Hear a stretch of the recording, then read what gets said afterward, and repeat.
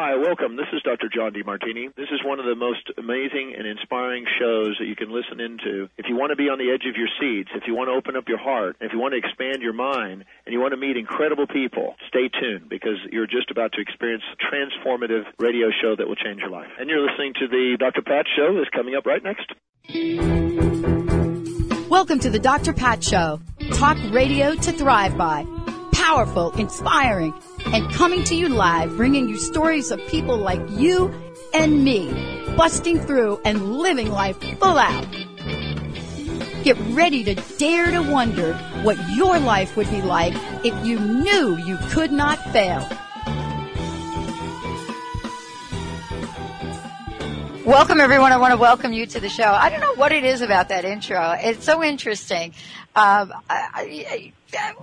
It's every time I hear it, I get a different sensation about what that means. What would you do if you knew you couldn't fail? I've had so many people tell me I have to change up that question, but let me welcome all of you to the Dr. Pat Show. That is exactly what you're listening to. We've got a great show, great show for you tonight. I have so many questions, and of course we always get questions from the phenomenal PR people that we work with. But today's show is especially important for a lot of reasons. There's a lot going on in our country about, what sex is, what it isn't, what should be done, what shouldn't be done, whether there is such a thing as the privacy of your own home, and more importantly, the bottom line to the whole conversation about sex is anybody getting satisfied? So I've got a great show for you tonight because the best of the best, one of the most highly trained medical professional, sex teacher, author, on a mission to transform our culture's attitude, Sheri Winston is joining us here today. I have got a book in my hot little hands here, Women's Anatomy of Arousal. Not only that, I've already downloaded the Orgasmic Abundance free ebook, and I can't wait to talk about all of this. She's joining me here today beyond just being on a mission right now, but, she is someone that is teaching people through her classes, her workshops for men and women, to just amazingly to celebrate who we are. She is funny. We're going to get a little bit of that tonight. And she has a very unique perspective. And so when we start this conversation, I am so eager to talk with her about holistic sexuality and much more. Her book really does peel back the layers for those of you out there that want to know more about it. Peels back the layer around our culture, around sexuality, around sensuality, around whether or not only 10% of the people actually have orgasms or not, and I think that's women. I actually think that number's high. So anyway, we have a great show for you tonight. Can't wait to get this started, and let me introduce you to my very special guest, Sheri Winston. Sheri, it's great to have you here. Great to have you on the show. Thank you so much for having me. Certainly a pleasure to talk about my favorite topic. Of course it is. And let me ask you this question. How did it become your favorite topic? Well, my background is I spent over 20 years as a nurse midwife, gynecology practitioner, registered nurse, childbirth educator. So if you'd asked me a dozen or more years ago, I would have been all about changing birth in our culture and empowering women to have amazing birth experiences and women to have really great experiences with their own health and their bodies. And after 20 years in that world, my mission shifted, and what I realized is it actually went deeper in because sex is the foundation of everything I'd been doing all those years. So that's how that's the direction it went, deeper in, more foundational, because, sex makes life. We're all here because our parents had sex, and if we want to empower women about their bodies, about their health care, and about their births, we're going to have to start by transforming our culture's attitudes about sex. So that's how I got here. I love it, and I'm so right here with you. So here's going to be a little, little self-disclosure here for a minute. Our down at the spiritual center I attend, they're having this Summer of Love theme, and they're not just the only one. There are a lot of people doing the whole Summer of Love theme. And, they're playing all this 60s music and so forth, right? And I thought to myself, okay, wow, that does take me back. It takes me back to what I remember, what we were calling the Summer of Love, and there were like a bunch of Summer of Loves. Certainly Woodstock was right up there. And there was this notion about sex, sexuality, burning bras, Gloria Steinem, and much more.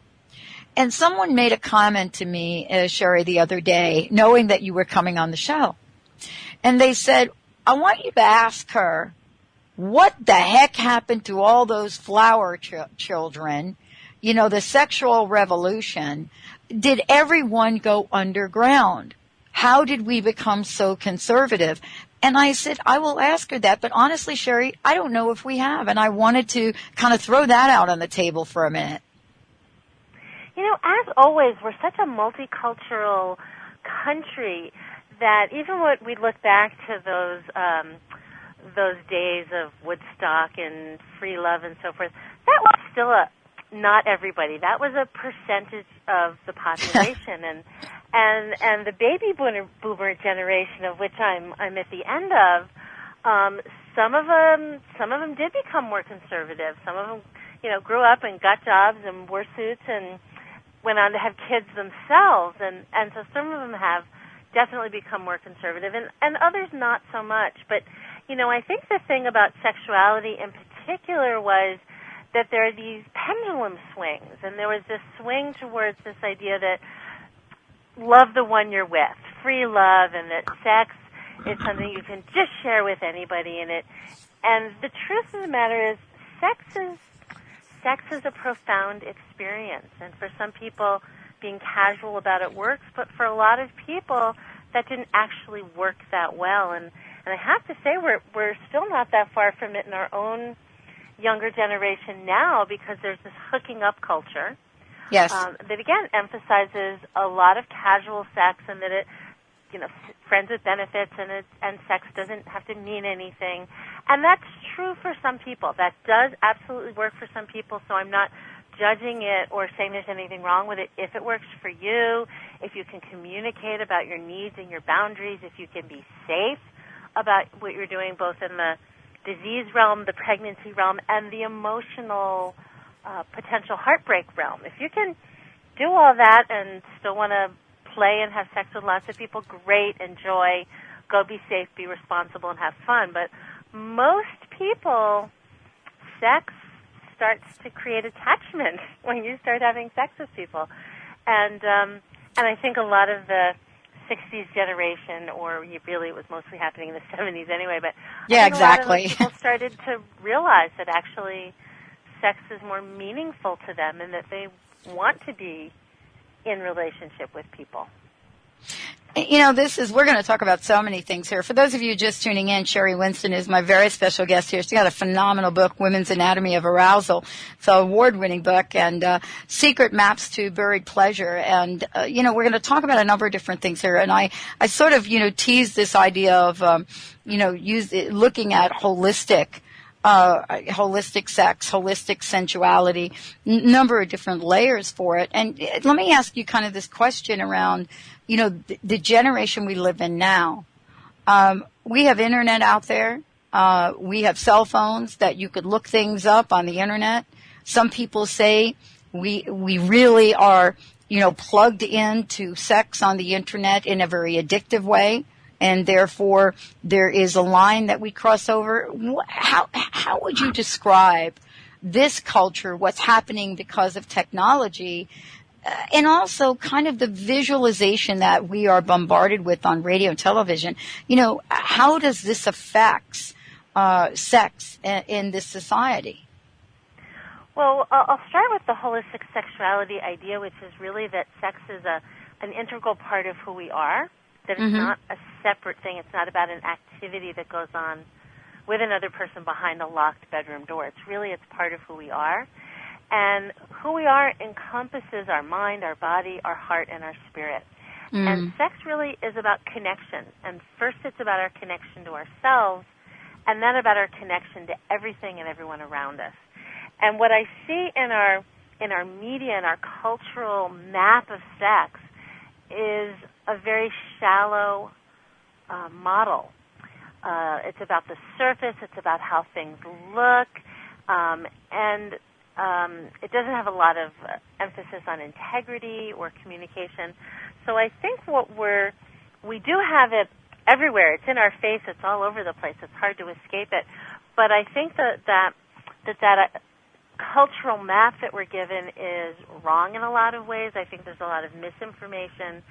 I don't think it really helps people have better sex. I mean, internet porn is a great example. I like to say to people, internet porn, remember, it's entertainment, not education. And we need to look at it that way. So I still think we're lacking depth and wholeness in our understanding of what sex is and what it can be. And that's why I think so many people are so unhappy and dissatisfied with their sexuality and their sexual experiences, because we don't have the map that really leads people to being able to experience their own ecstasy. And I mean not the drug kind, I mean the internal pleasure kind. And to feel really not just satisfied, but, blissful about the pleasure we can access. I don't think we get a lot of help in figuring out how to do that or how to do relationship well. Another map we're lacking in our culture. So I think that's where we're at, and hopefully we're going to, now that it's all over the place, maybe hopefully we can start bringing it deeper and making it more real for people. One of the things that I was really struck by, I think if I would have been doing this show, I'm just going to say 30 years ago, and I would have said the word sex and we would have been having this conversation, we would have pretty much been talking to a mainstream population about sex between men and women. And the landscape has changed. Movies that have come out in our pop culture of gay couples together and so forth, the landscape that you reference, what does it look like? Well, we are doing better in a lot of ways. I mean, look at what's happening with gay marriage, or, there's a mainstream movie like The Kids Are All Right with a lesbian couple, and it's just normal now. So we're definitely making some progress about having a more inclusive idea of what sex is, and who has it with who else, and certainly more and more people are not getting hung up on the plumbing issue. You should only have sex with people who have different plumbing from yours. So we're definitely making progress in some areas, and then there are other areas, solo sex, masturbation, for example. The word masturbation means to pollute with your hand, by the way.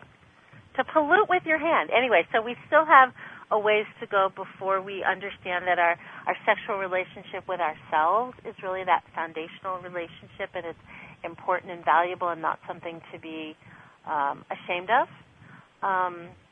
And, we're making progress, but we have a way to go. I will say also the Internet has made it easier for people to find people with similar interests to them, particularly if their interests are less mainstream or minority. So for people who are kinky or swingers or into less, so we say, just less common forms of sexual expression, are able to find people. So there's really some wonderful things that the Internet has brought us in this way of connecting. In fact, 30 years ago, we wouldn't be having this conversation. Absolutely not. Absolutely not. We really have made progress in some ways, and I so appreciate that. And, somebody just tell me they had put up a flyer for a class about orgasmic abundance. Yes. And the health food store, and that it was taken down with, because people were appalled that the word orgasm was on a flyer. Wow. Yeah, I know. Right. Right. And, they should get that Mae West quote then. You should have put that up. What is it? An orgasm a day keeps the doctor away, or somebody like that. I mean, it's kind of interesting because this is why I'm so delighted to have you on the show. Sheri Winston is my guest, and the book is phenomenal, Women's Anatomy of Arousal. It's so interesting that you say the word masturbation or even imply it in public or otherwise, and you'll clear a room. But when it comes to actually talking about it in our pop culture, vibrator jokes are pretty much at the top of the stand-up comedian's act these days. It sounds like a disconnect, but it actually isn't. And, in the presence of women, at least that I know of, there are open conversations about that where there never could have been before. And I'm talking, gay women, heterosexual, it doesn't matter. It seems like we've made some progress here in the vibrator range. We've made progress, and we have made progress, and it's so important to acknowledge. I mean, there's ads for vibrators now on TV and for lubricants. Oh, my gosh. And in, catalogs for, I was just thinking of a catalog of, handy-dandy home things and, all these little clever things. And sure enough, there's a page with intimate aids. It doesn't say the word vibrator, it doesn't say the word sex, so there's still this very coy language, but it's like, well, look at that. It is progress. We're getting better. We have a way to go, though. Sheri, what is, if I were to ask you on the top 3 of your list, what are the top 3 things that are on your radar right now when it comes to sex? What's there tonight for you? Well, it's orgasm. I just have orgasm. We're a very goal-oriented culture, so I don't want to make it about this goal that people have to reach.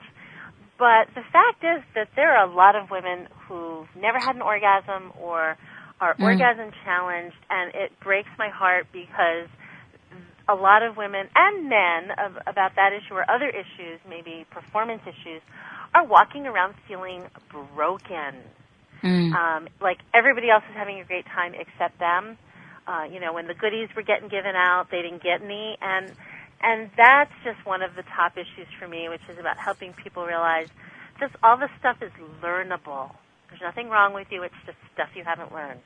So that's always at the top of my list. It's been at the top of my list and for a long time, and until we stop having so many people walking around feeling broken about it, I think that's going to stay there. The next one would be about relationship integrity. It's like every week we have a new cheater. We have a new person who's, behaving badly. We see it in our sitcoms, in our movies. And what we're not seeing is a model of relationship integrity that says, make commitments and keep them. If you make a monogamy commitment, be monogamous. If you don't want to be monogamous, don't make a monogamy commitment. Be polyamorous. Be a swinger. Find the people who want the same relationship style you do. And if you're in a monogamous relationship and you don't want to be anymore, then the thing to do is not cheat, but go to your partner and say, this is not working for me. And it might mean you can open your relationship. It might mean you need to complete your relationship. But I want to get this information out to people about how to be in integrity in their relationships. So that would be high on my list. Yeah. And even in the movie you mentioned, The Kids Are All Right. I mean, honestly, I guess they couldn't make a movie that people would go see without having a little cheating thing go on in there. Doesn't that seem like the case? The same thing. Well, I couldn't figure it out otherwise. I don't know. Maybe you can give me some insight to that. But, I guess they couldn't make a mainstream movie about 2 women together without having that in there to make it, I don't know, controversial enough for people to go to. And so doesn't that sort of thing, support what you're saying? Are we elevating sort of let's just say, aren't we breaking down sort of the integrity a bit about relationships by what is being implied in our pop culture? It's definitely an issue, but I want to go to the even deeper one. You're asking me for my 3 top things, and this might be another one, which is to understand that I don't think humans are a naturally monogamous species. And you can look at the statistics about cheating, which are 30-40% of women, 50 to maybe 75% of men. But you can look cross-culturally. You can look throughout history. And if we were a naturally monogamous species, we just would be monogamous. It wouldn't be an issue. So I think we need to get realistic about understanding that we're going to be attracted to more than one person in our lifetime. Now, we might choose to only be sexual with one person in our lifetime, and that's a completely valid choice. But to ignore the reality of the tendency for humans to look around at other people and go, yum, yum, that looks good, ooh, yum. And to just like start with acknowledging that that's true and then decide what are we going to do about it. That's what I'd like to see. I'd like to see some, acknowledgement that the sexual urge is not, we're not naturally a monogamous lifetime pair bonding species. And then deal with the reality. Well, it's interesting, talking about it that way, because we don't really have a forum, except perhaps for your work and others that are doing the work such as yours. We don't have a forum for that conversation. The forum that we have right now is don't cheat, don't look, right. Don't look at him, don't look at her. Don't look at the six-pack. Don't do that. If I catch you doing that, right? And then out of that comes arguments, comes a whole bunch of other things. We don't really have a dialogue to say, you know what, honey? I looked at her, and that's all I did, and we don't even know where to go from there. And what we have is either you're monogamous and you stay true to that, which a sizable percentage of people do, or you're monogamous and you cheat, which a substantial percentage of people do. And we don't have another option that says, could we be consciously non-monogamous, or what can we do with these urges and still remain monogamous? So that's what we're lacking, these other pathways. And we have, so much body image issues and so for women and an increasing percentage of men. So for a lot of women, when your partner is looking at porn, for example, and seeing all these porn actresses, the vast majority of women are just going to feel really threatened by that because we don't look like that. That's not a real representation of the enormous range of female beauty out there. So, it raises all of these other issues that we have about what sexy is and how we need to look, and if we don't look that way, we're not. And sexy comes from inside, from confidence and comfort with yourself. And, again, that shallow cultural perspective, I think, really feeds that. And the body image issues. There was an interesting study that said it was over 80% of women acknowledge that body image issues arise for them regularly during sex and are an inhibiting and blocking factor for them in their sexual pleasure. Yeah, that's the majority. It's shocking. Of women. It's shocking and true. It's shocking and true. And, and part of this is, for me, and getting to chat with you tonight, is really to touch the tip of the iceberg, maybe, about what you've put in the book. And I wanted to ask you about it. A couple things in the book are I just want to get to tonight. Women's Anatomy of Arousal. I mean, this is your latest. People have raved about this book. My friend and colleague, Dr. Chris Northrup, as well. And I wanted to ask you, this book says so many different things in it. What are the messages that you wanted to have people, the reader, what are the messages you wanted them to get first and foremost? Oh, that's a great question. The book really has sort of three sections, and the first one are the new maps and models.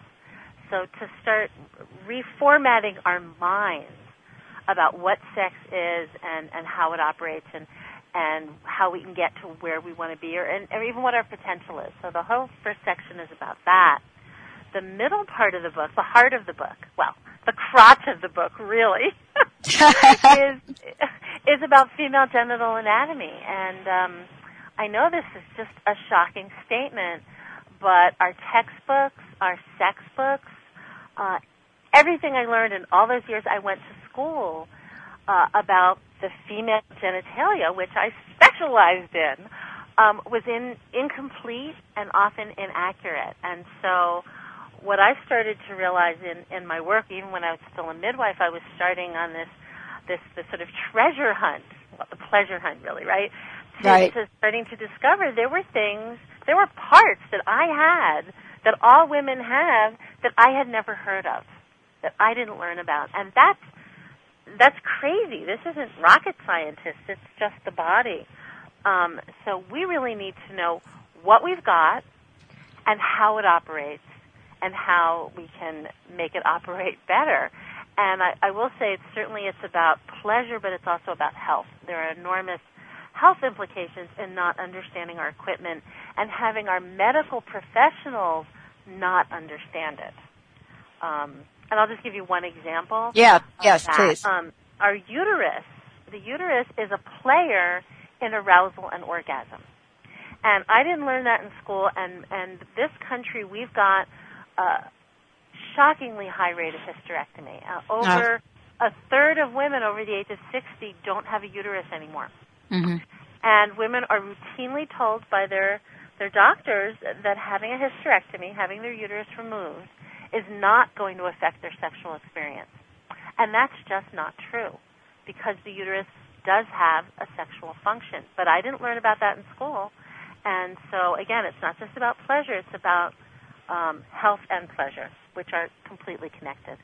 Anyway, then the last part of the book is about how you can apply all this information and learn how to really use all the tools that you have, that you came equipped with, to have the most amazing and extraordinary sexual experiences. And even though the book is predominantly written about women, I will say pretty much all of the maps and models and the paths to how to get to these extraordinary experiences apply to men as well.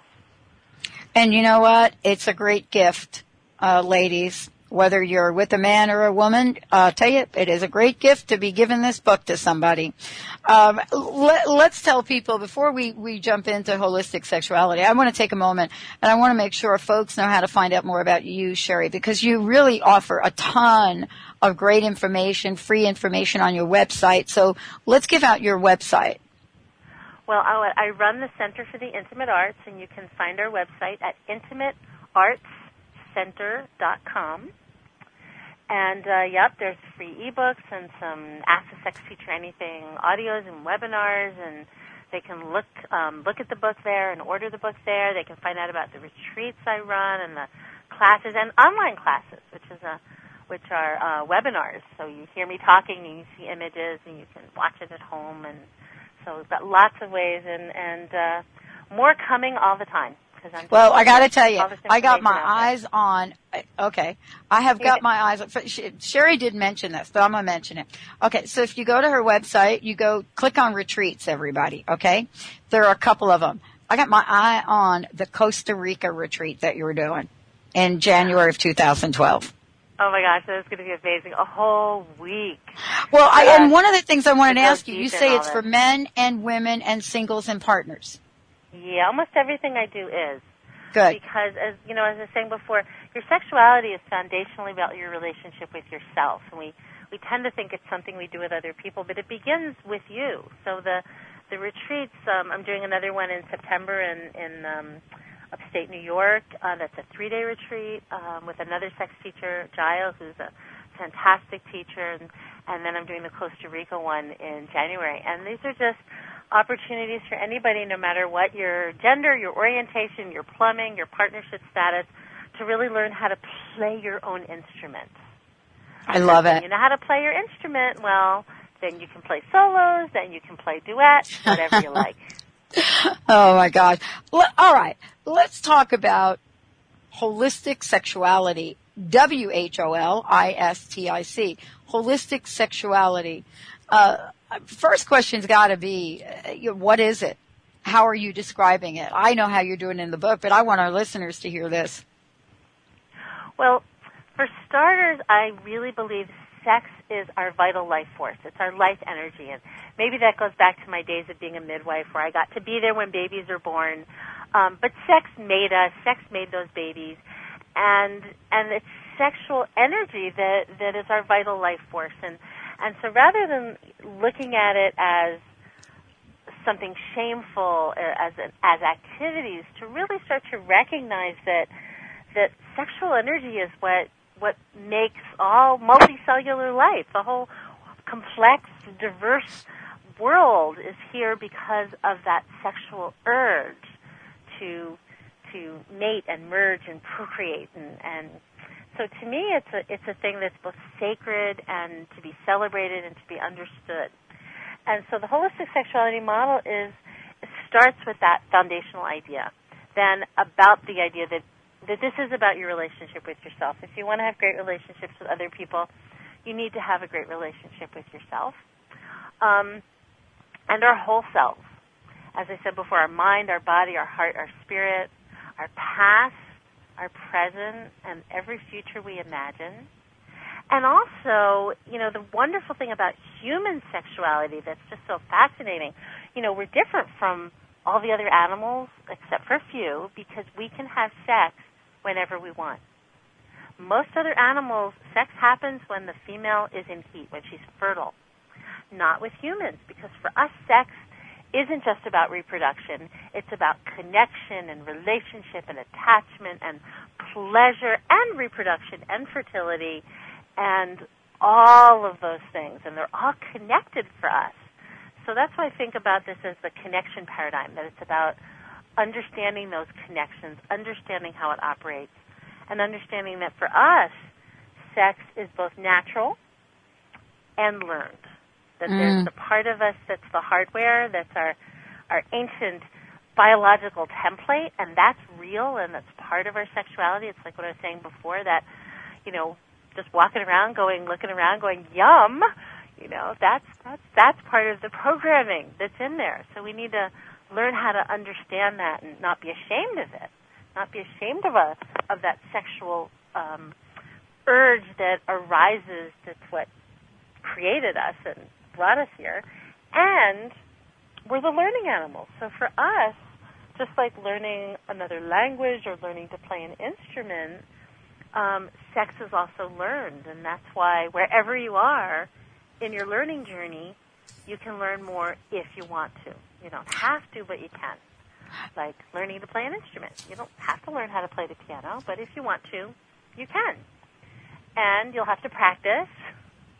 And if you want to become a sexual virtuoso and a master of your own erotic energy, you will definitely need to practice, but that doesn't necessarily involve a partner. You can practice and learn with yourself. And in fact, if you really want to be a master of anything that you do, it does take practicing and learning with yourself. So those are all parts of that whole sexuality model that I developed.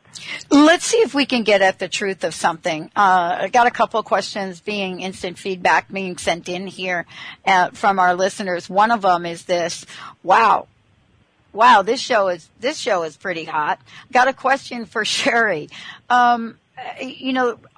It seems like if you turn 40, you're on your way to it seems like as a woman, if you turn 40, you're on your way to 50. If you're 50, you might as well shut it down.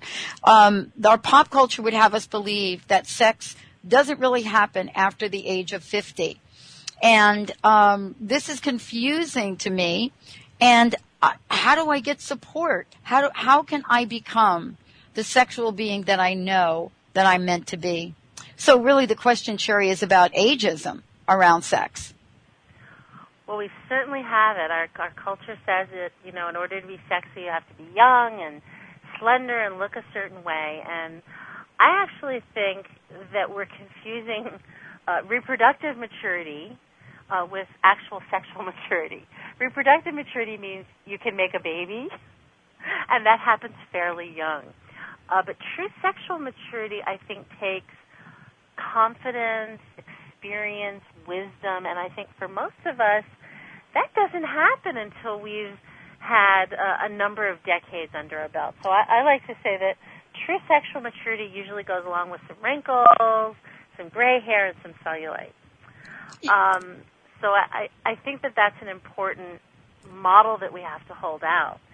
Then I do think we want to understand that sex does also change for people as we age, and not expect it necessarily to be the same experience we had when we were 20. I mean, when I was 20, I used to go out dancing all night, and now it's like, really? I don't even want to go out dancing all night. Oh man, I'm in by 9:30 if I do go. Isn't that's, I'm sorry about that, but that's just the truth of that. Exactly. So I think we want to be realistic about the changes that happen with our sexuality while still understanding that for a lot of people, the best sex we're going to ever have in our life is going to happen as we get older, as we get more comfortable, more assured. In order to be a virtuoso of something, to really master any skill or craft, it takes 10,000 hours, they say.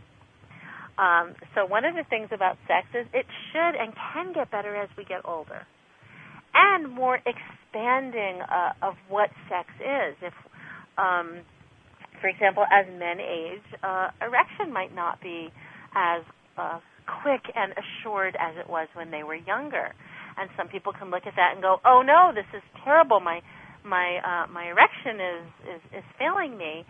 And other people could look at that and go, "Oh, well, this is giving me the opportunity to slow down and be more whole body oriented in my sexuality and explore things I might not have explored before." So we can look at the changes as opportunities as well. I had this wonderful couple that I was counseling. They were in their 80s. And she was coming to me about a health issue, but it was great because they started the session by saying, "Oh, yeah, we can't have intercourse anymore. That's just not in our repertoire anymore. But we have so much fun. We do this, we do that. We've got such a great sex life." And I just was so appreciating that rather than looking at this as a terrible, devastating loss, they just looked at it as an opportunity to try new things and explore different ways to be sexual with each other. So I think we want to be realistic about the changes of aging, and also see the opportunities that happen either, as we get older, or if we have health issues or disability issues, that can be a wonderful opportunity to expand what we do. Well, and this leads to another question that had come in earlier. And the question is around what seems to be the rise in incest. Now, I'm not sure if there is a rise in incest or we're just getting more reports of it. But the question comes in about, how does one go about the healing process if you have been a victim of incest and you're now late in life just discovering those issues? I mean, how does one go about the healing process, and can someone that has a history of abuse, whether it's incest or otherwise, how do they, Sheri, get to the place where they can feel good about themselves and good in relationship? That's a fabulous question. We could spend a whole show. I hope you'll come back and do that with me. I would love to do a show on that. We could. That would be, there's so much to talk about. But what I'll say, so the short answer is, it is possible to heal this. I have met so many people, including people who are teachers of sexuality, who've gone through that journey. And I think there's a couple of essential ingredients. I mean, one is acknowledging it. One is just telling the truth as best you can about what happened. And this goes for all kinds of sexual trauma, right, which so many people have experienced. So starting with telling the truth. And then you need to create a support team. I'm sure there are people who have healed these things all by themselves, but most people I know who've gone through a healing journey have had support with therapists and groups and friends, and there's wonderful books and workshops and retreats and things, like I teach. So get that support team. Find the people who've been on that healing journey, and they've written a book about it, or it can be a counselor to you. So you have guides. You don't need to figure that out all by yourself. It is a process. It is a journey. It is going to take time, and it can be done. Some of the most sexually empowered people I've ever met are people who have reclaimed their sexuality fiercely because they've been through that journey. So That's the shortest answer I can make. Thank you. Thank you for sharing that. It's definitely certainly an issue that we've talked about here on the Dr. Pat Show several times. And there is a lot of information. You're absolutely right about that. One of the things for that, that's a real shift too in our culture. It is that there are these resources out there. People aren't having to deal with this in isolation anymore. So that's a real step forward that we have.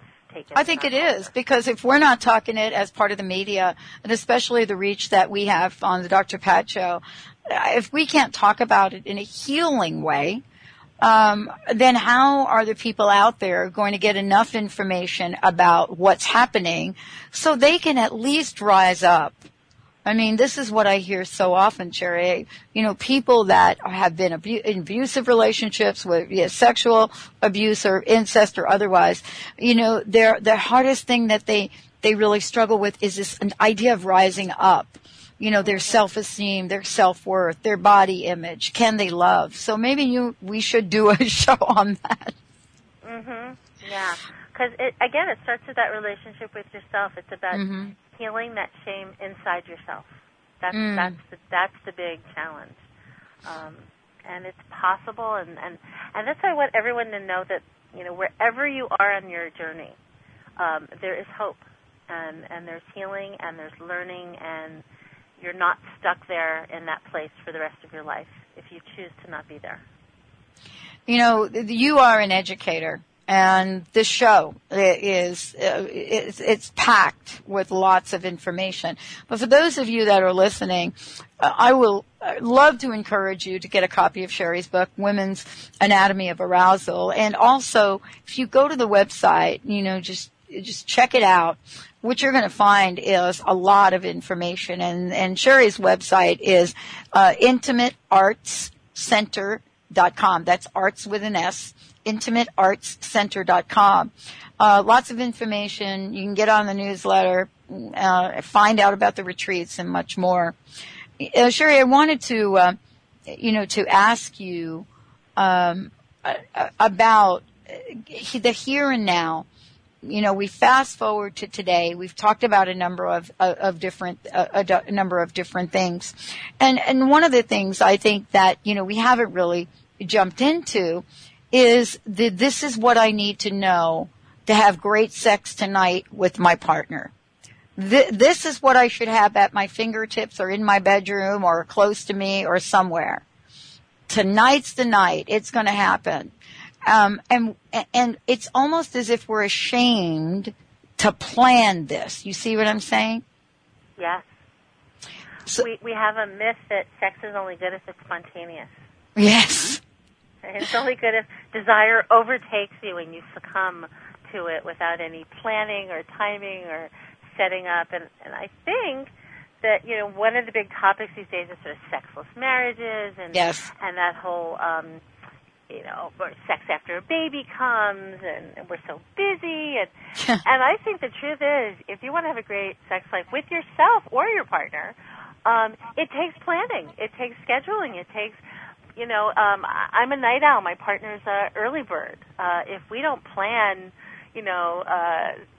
some nice weekend, mid-afternoon time, we're not going to get those nice, long, leisurely dates that I like to have, at least sometimes. I mean, it's one thing if you're going to squeeze in a quickie or a short session in your busy everyday lives, but to really kind of look at your calendar and go, okay, Sunday afternoon, 11 o'clock to 3 o'clock, we got that mapped out for intimacy time. And I think we need to do that because otherwise we're not going to get it. I know. I mean, my gosh. I mean, you got to go out and get the chocolate and strawberries, don't you? Why not?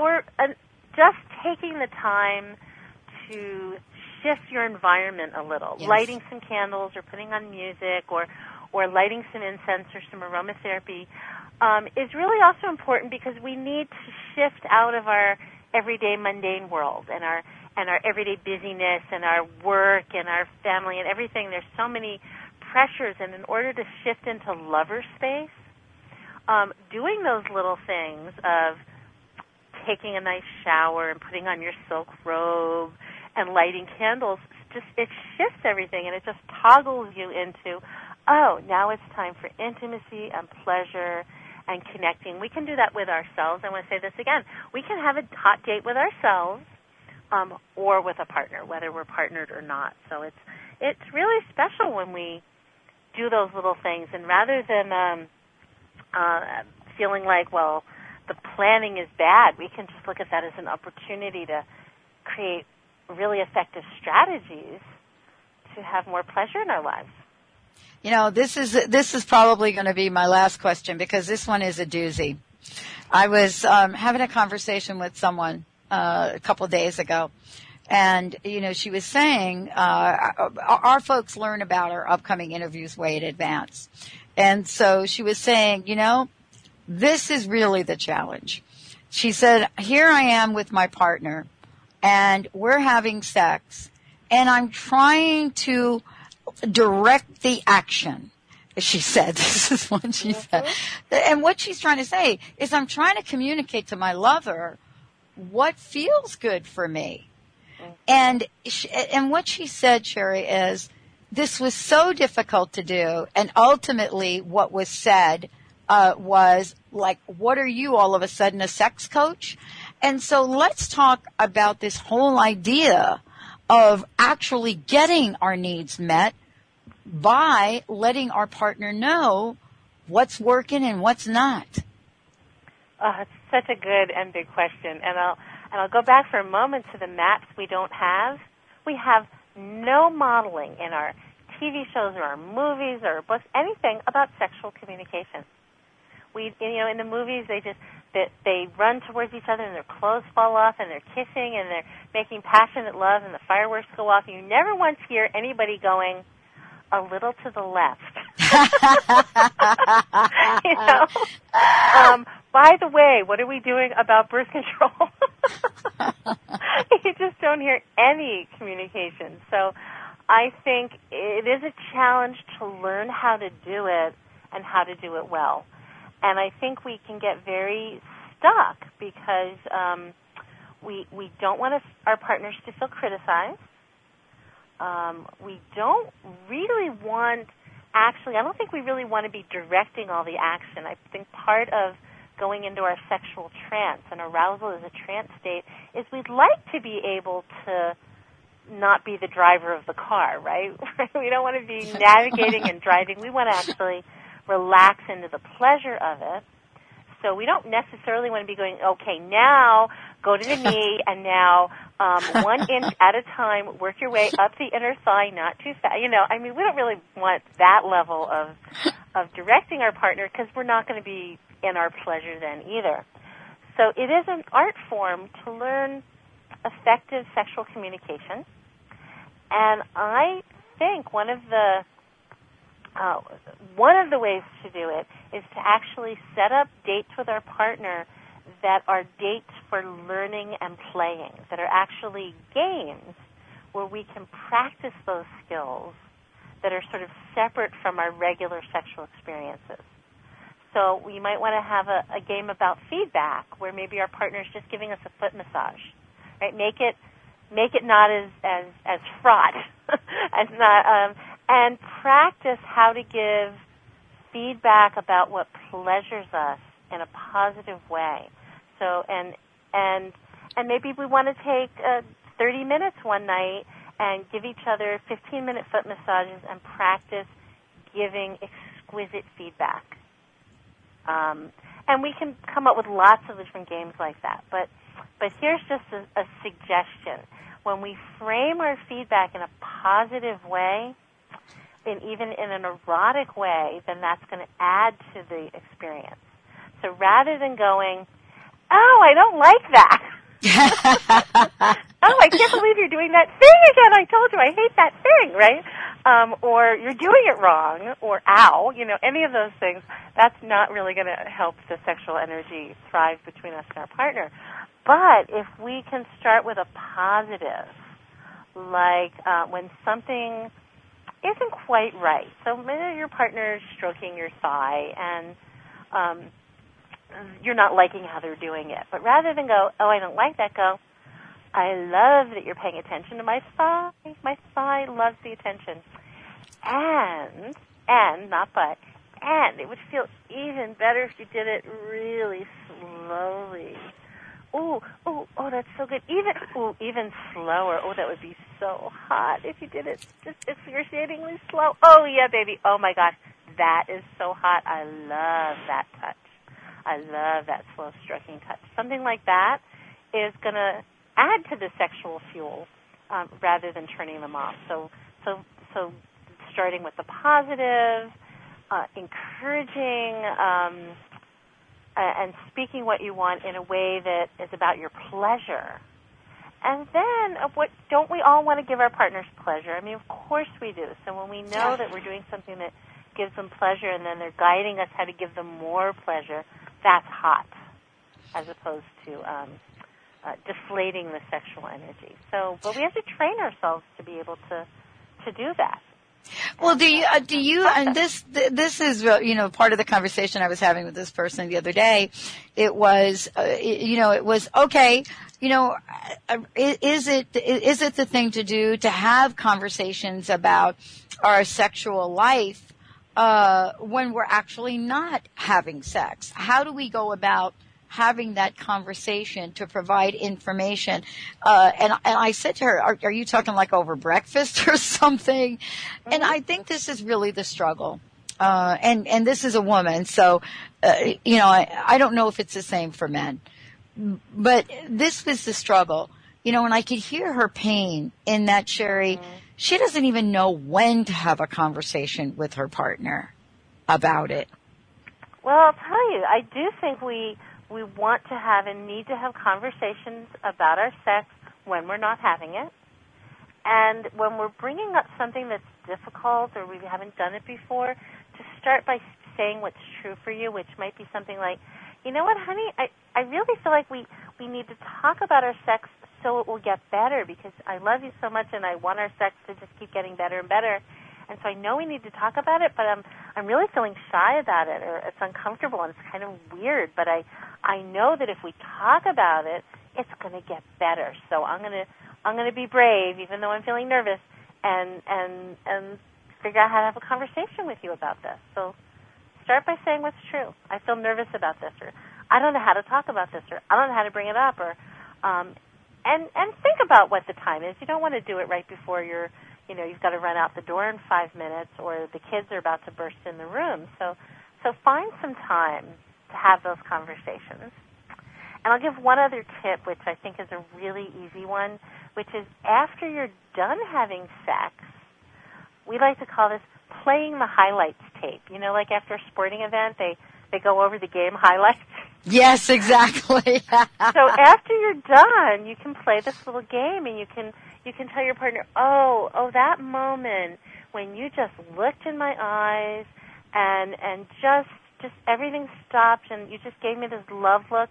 Oh my gosh, that was so special to me, Or you can go, oh, when you were sucking my toes, whoa, that just really worked for me. And this is another way we can learn about the things our partner liked, plus we get an extra little erotic thrill about hearing it afterwards. So it's a great little game. And you just stick with the positives, right? If you've got criticism or things you want to talk about, save that for the next day or a separate session. But after you're done, play the highlight tape and remind each other of those great moments and what really worked and what you really liked. And that will help build up your repertoire of knowledge and information about each other, and get you in that place where it becomes easier to talk about. Wow. Sheri, this has been great. Thank you so much. Thank you so much for joining me today. Oh, it's such a pleasure. It's fabulous being on your show. I think you're wonderful, so it's just a delight for me to chat with you about all this. You as well. And I hope we will be able to schedule a show and talk about incest and abuse, and talk about, what are the taboos, what are we not talking about, but also provide some information for our listeners. It is still, as you know, a conversation that most people don't have. And it's extremely difficult. But let me just kudos for the book. Love the book. Love your work. And thank you so much for joining me here today. Thanks so much for having me. Like I said, it is such a pleasure. All right, everybody. Sheri Winston, I want to send you to the website one more time because I already downloaded a whole bunch of things here. Go to intimateartscenter.com. That's arts with an S. So it's intimateartscenter.com. Lots of information. The book, you'll see it. Lots of freebies. Information about the retreat. The learning center on the website has webinars, audio, video, quotes, resources, you name it. Sheri, you rock. Thank you. Thank you. All right, everybody. Everybody out there, you rock too. And so if you really want to rock a bit more sexually, Women's Anatomy of Arousal, that's the book. We'll see you next time on the Dr. Pat Show.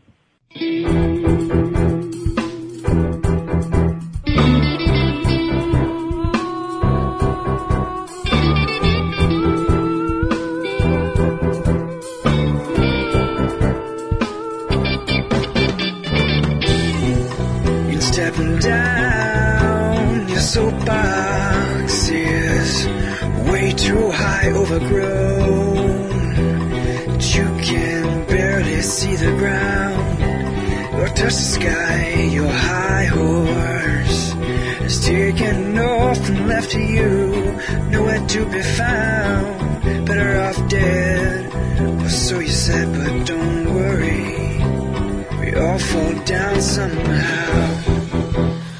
Someday, not somehow.